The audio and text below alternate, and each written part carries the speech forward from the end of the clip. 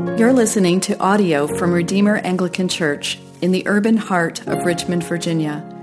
We are a parish committed to gospel formation for missional presence through 7 essential practices: telling the biblical story, embracing a new identity in Jesus, finding belonging in the church community, cultivating virtue through redemptive habits, understanding our context in this current cultural moment, laboring in renewed vocations for the common good, and reordering our imaginations through beauty in the arts. To learn more about our church, visit redeemerrva.org.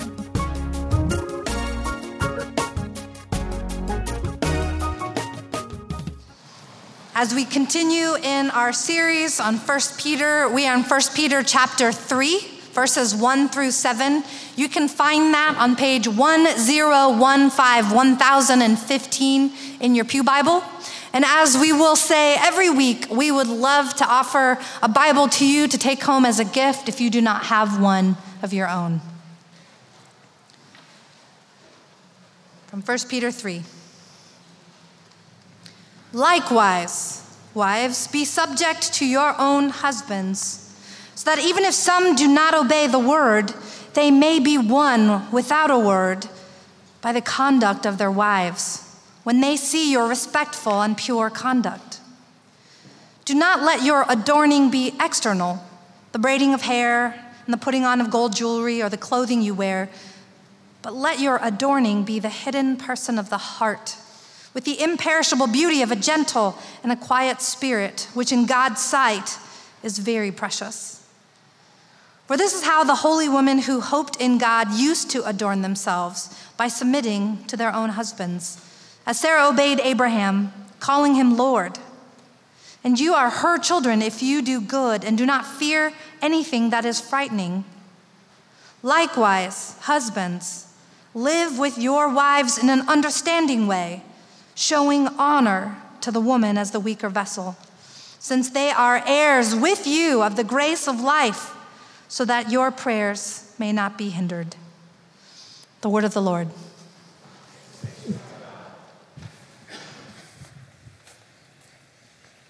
Would you please stand for the reading of the gospel? Our gospel reading comes from John chapter 13, verses 31 to 35, which you can find on page 900 of your Bible. This is the holy gospel of our Lord Jesus Christ, according to St. John. Glory to you, Lord Christ. When he had gone out, Jesus said, "Now is the Son of Man glorified, and God is glorified in him. If God is glorified in him, God will also glorify him in himself and glorify him at once. Little children, yet a little while I am with you. You will seek me, and just as I said to the Jews, so now I also say to you, where I am going, you cannot come. A new commandment I give to you, that you love one another. Just as I have loved you, you also are to love one another. By this, all people will know that you are my disciples, if you have love for one another." The gospel of the Lord. Praise to you, Lord Christ. Please be seated. Well, good morning. It's wonderful to be with you today. My name is Lewis Lovett. I'm the church planter in residence here. Me and my family and a team of people are prayerfully beginning work to plant Resurrection Anglican Church in Midlothian. It's a joy to get to open God's word with you this morning. We're continuing our Easter series going through 1 Peter, and we're asking the question, what does the resurrection of Jesus mean for us in the here and now of our actual daily lives? And we've talked about resurrection hope. We've talked about resurrection holiness, and last week Dan talked about resurrection authority. And he described the church as a people of redemptive submissiveness, which I just love. And our passage last week presented us with the challenge of what it means to relate to the governing authorities over us, what it means to relate to the individuals who have authority over us. In the case of our passage last week, it was servants and masters. And we're going to turn our attention now to what for us is probably the most challenging passage of 1 Peter, but also one that hits closer to home, which is the way that men and women interact together, the way that wives and husbands treat each other. And I don't think we can start to understand this teaching about submission in marriage if we don't first stop and recognize and lament of the ways that many have been hurt and harmed by men abusing this passage and passages like it to justify some sort of moral subjugation of women. That's an abomination. It's a sin against God, and it's a sin against women. It's men failing to exemplify and embody the love and grace and kindness of Jesus to which they are called. And I recognize that for some people in the room to even have a man stand up to talk about this probably causes you concern. Perhaps it brings up wounds and hurts and anxieties that you have. This is an opportunity this morning for us to repent of the ways that we failed to abide in Jesus in our relationships. And it's an opportunity for us to expand our imaginations of what's going on in a passage like this. Some of you, when it comes to this sort of teaching, are hoping that I will explain it away. All of the difficult and seemingly demeaning things, we're just going to find a quick way to make that make more sense to us. And to some degree, I'm going to disappoint you. Others of you are hoping that I will be bold and stay true to what the Bible clearly teaches, which is that women are inferior to men. That's how God made it. And I'm going to disappoint you too. But what I want to do is I want to attempt to, again, expand our imaginations for why Peter teaches submission, what this passage about marriage has to do with the rest of his teaching, and what Jesus is inviting all of us to. And recognizing that we really need God's grace. Would you please pray with me for this before we jump into it? Holy Spirit, I thank you that you are here with us. I pray that you would illumine our hearts and make this word alive to us. Give us soft hearts to receive it, and be at work in it so that we might know you and love you more and love one another. In Jesus' name, amen. I've been recently watching a documentary series called The 100-Foot Wave. And this is a series about big wave surfers. This is a relatively small group of men and women who dedicate their entire lives to traveling around the world in search of the biggest waves on the planet. And then they try to surf them. So they've identified these places where the conditions are ideal for these massive waves. So they've got, the currents and the shoreline and the way the wave breaks and the topography of the earth underneath the water. And so they know these places are, and then they track the biggest storm systems in the world so they can see when extreme conditions reach one of these places, it makes crazy, crazy waves. And so these people, they fly to California or to Hawaii or to Indonesia, and they try to surf these waves. And this documentary is all about the waves right next to this town called Nazaré, which is in Portugal.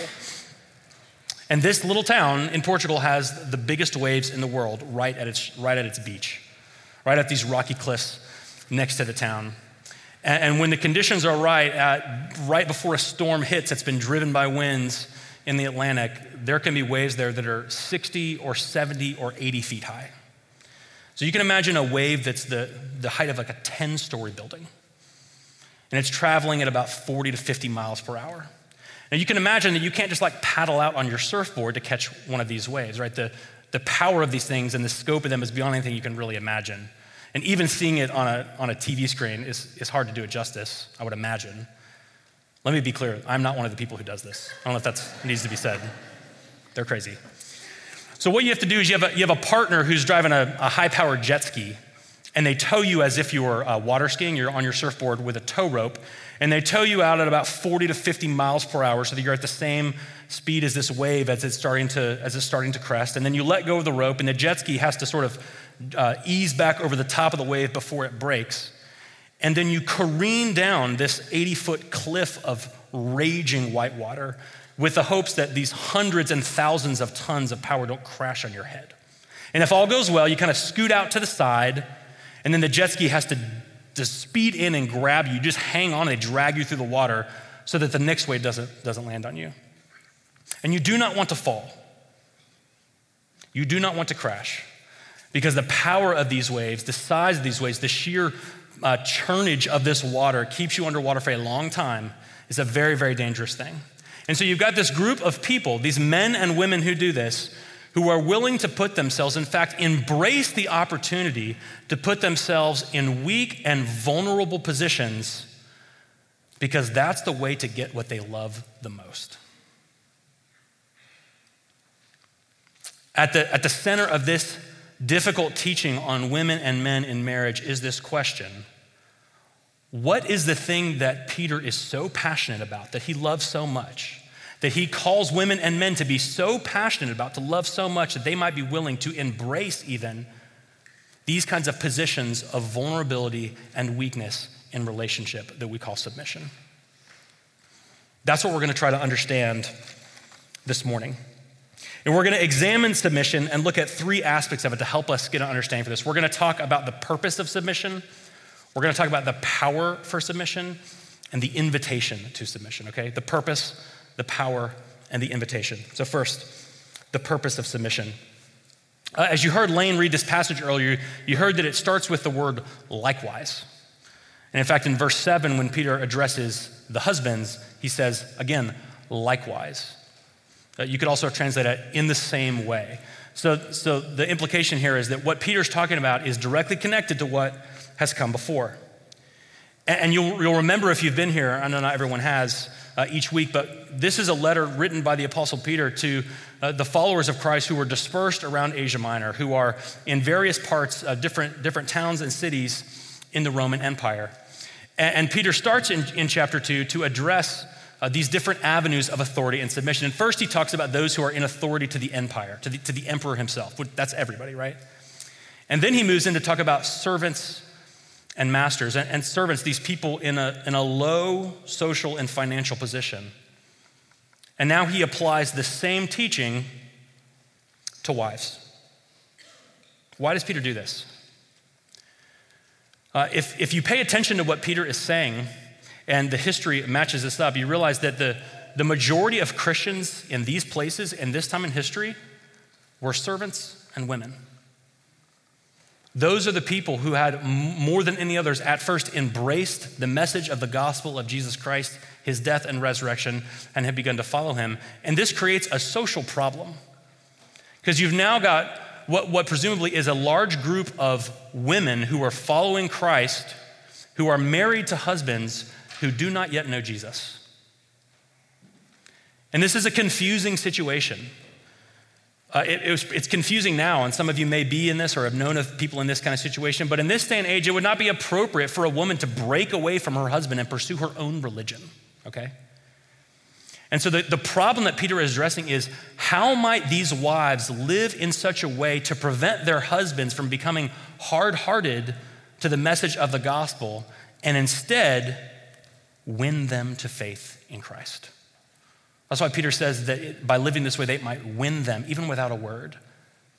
He's inviting women to a posture of life that's intention, that's purpose, is evangelism. That's purpose is mission. Act in such a way, honor your husbands in such a way that they won't be upset that you're doing something new, but instead be the aroma of Christ that draws them in, that welcomes them in to the community of faith. According to 1 Peter, that is the purpose of submission in marriage. It is not to embrace our social position as inferiors, if you're a woman. Shame on us if we teach that. The purpose of submission in marriage, according to Peter, is to win your unbelieving husband to faith, to be the aroma of Christ, to show him such honor that he might not be upset, but actually might want to know what you've been talking about with your friends. And this is the context of the entire section on submission of authority. Back in 1 Peter 2:12, which we talked about last week, this is right before Peter urges the believers to submit to the empire and the servants to submit to their masters. He says this in verse 12, keep your conduct honorable, honor those in authority over you. Why? So that they may see your good deeds and glorify God. Do you see this is the same purpose? Honor those who are in authority above you, so that you might win them to the love and glory of God in Christ. That is the mission of 1 Peter. Why should servants obey their masters? So they might see your goodness and be won to God. That's what a gentle spirit, that's what a kind heart in a woman in marriage is intended in this passage. And it's worth noting that we should stop and celebrate the centuries of fruitfulness of women who have embodied this kind of kindness and gentleness and won many husbands and many children and many friends and many employers and many employees and many neighbors to faith in Christ. The church around the world does not look like it looks today if women have not embodied the love of Jesus in this kind of way. The purpose of submission is not a gender role. It is the mission of God to make his love and mercy in Christ known to the world. That is the purpose of embracing this kind of position of vulnerability and weakness. This is why women are called to honor their husbands. So that's the purpose of submission. Next, the power of submission. What is it that gives that kind of submission, that kind of honoring to another person you're in relationship with, power? We talked last week about Jesus as our example, that we might follow the one who denied himself, who actually submitted himself to suffering and even death. And Peter changes course now to offer us another angle. He says the power of submission is the work of God in the heart of a believer. So sort of challenge number one is this teaching that women should be subject to their husbands. Here's challenging teaching number two, teaching about jewelry and hair and clothing, okay? Peter says, don't let your adorning be external, the braiding of hair, the putting on of gold jewelry, or the clothing you wear, but let your adorning be the hidden person of the heart. Peter is saying, in this fight to live in such a way that the people you're in relationship to might be won to Christ, don't forget where your power comes from. It comes from here, it comes from the heart. It doesn't come from one that's on the outside. The Christians of the first century did not believe that women should be indifferent to how they look. That's not the point of this. You shouldn't care, you should let yourself go. Rather, they recognize the cultural value of overemphasizing the value of a woman based on her external appearance. And Peter's saying, don't do that. That's not where a person's power is. That's the comparison. The power is what's on the inside. The power is based on what and who is alive in your heart if you're a Christian. And I hope that we, men and women and children, would hear this. The most important thing about you and the most powerful thing in the relationships that you are a part of is who is alive in your heart. Is the Spirit of the risen Christ in you, working in you, bearing its fruit in your life, in your relationships. That is power. The word vessel describes the physical, but he is talking about the heart. If you want to live in such a way that invites others to the love of God, you have to prioritize and cultivate what is going on in your heart. If you want to embody this kind of honor and kindness, this is why we cultivate our life with Jesus. This is why we read our Bibles and why we pray, why we seek to grow in our awareness of his presence with us. Christians don't do that because we just should. Christians do that because that's where power is. It's precious to God. So that's the purpose of submission and the power of submission. And lastly this morning, the invitation to submission. Challenging verse number 3. Likewise, husbands, or in the same way, husbands now, live with your wives in an understanding way, showing honor to the woman as the weaker vessel. Peter does something really masterful here. He acknowledges, he recognizes a power dynamic, but he surrounds it with language of radical mutuality, equality, and love. The thing that we get hung up on is the weaker vessel, right? Vessel, like I just said, is a word used to describe the outward material thing. Think about Paul talking about how believers are jars of clay, are earthen vessels. You recognize that who you are, that you can touch and feel, isn't the only thing about you, right? In the same way, this reference to vessel is a reference to the body. And this is not meant to demean the body, but to recognize the assumption of the day. And this is not, of course, a universal truth, but the assumption of the day that the man is physically more strong than the woman. He's saying, men, you could, because of your strength, force your wife to submit to you, but don't. Instead, show them honor. Do you feel the mutuality of this? Women, in your position of weakness, honor your husbands. Men, in your position of strength, do what? Honor your wives. And why do we do this? Here's what Peter says: since they are heirs with you of the grace of life. There's nothing like this in the ancient world. Nothing like this. Women are heirs with men of grace, and there's nothing like this that exists outside of Christianity. Husbands, with whatever advantage you might have, with whatever ability or temptation to use your power in your relationship with your wife, instead you are called to honor her and to love her and to serve her because she is your equal. She is equal with you as a recipient of God's grace. She's an equal with you in being saved by the death and resurrection of Jesus. She is equal with you in the inheritance of eternal life promised by God to those who follow him in faith.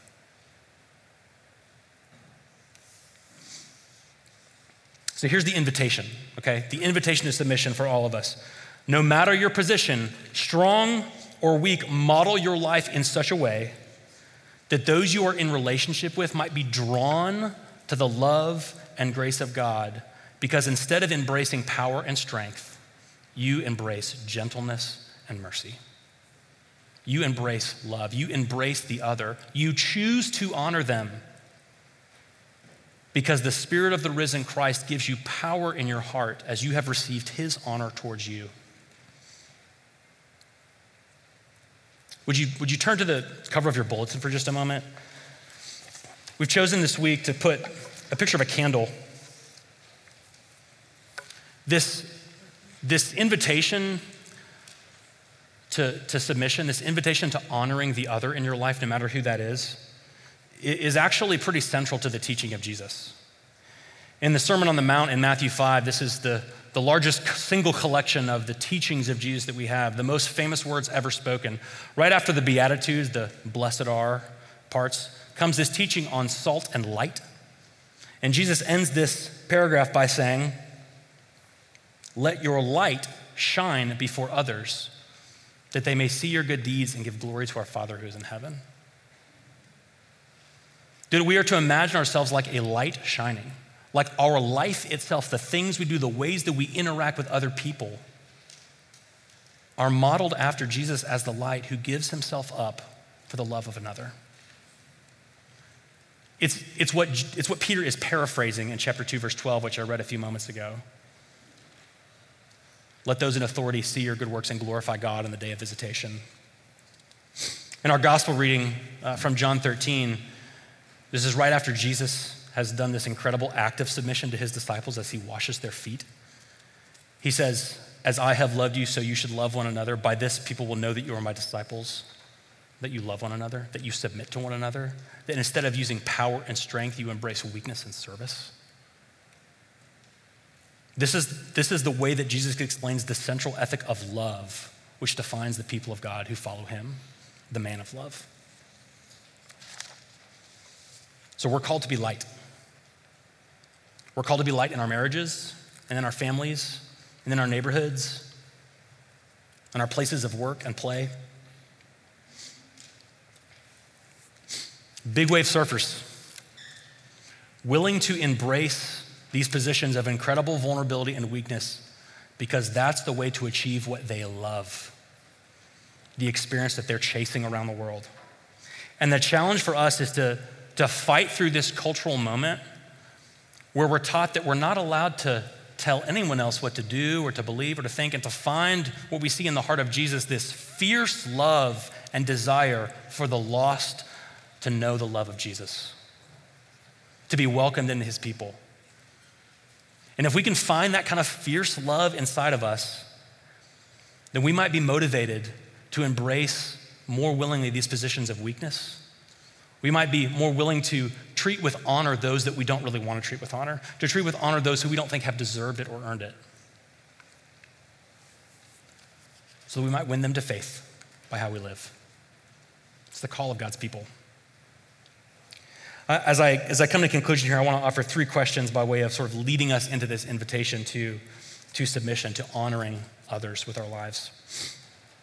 As I've said, the power for submission is the living presence of the risen Christ in the heart of a believer. So my question for you is, and this would be a great thing to talk about with your small group this week, in what avenues of your own heart and life might Jesus be inviting you towards deeper intimacy with him? And how can we help each other cultivate that better?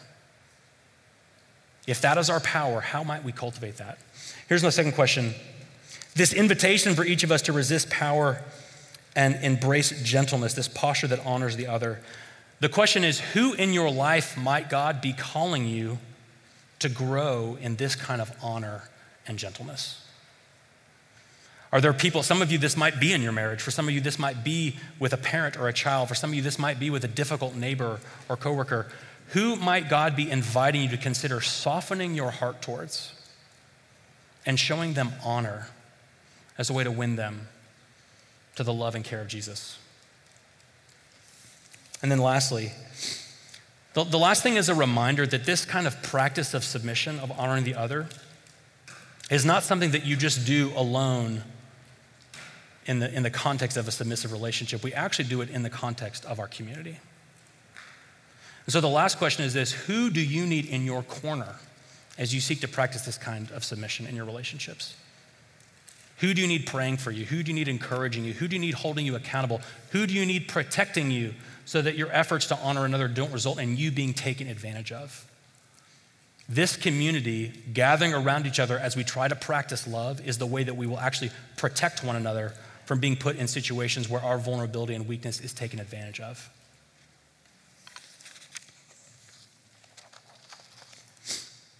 Our Lord Jesus, who rose from the dead, he could have taken the world by force.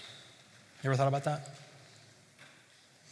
He could have called down legions of angels when he was hanging on the cross, but he didn't. He's making a new way where he wants to win us not with his power, but with his love. And he invites us to walk with him in love for the good of our neighbors. Let me pray. Lord Jesus, we honor you. Please teach us to follow you. Please soften our hearts towards those that you might be calling us to relate to. Give us the power of intimacy with you so that we could give ourselves away, that we might win many to the faith of Christ. In Jesus' name, amen. Thank you for listening.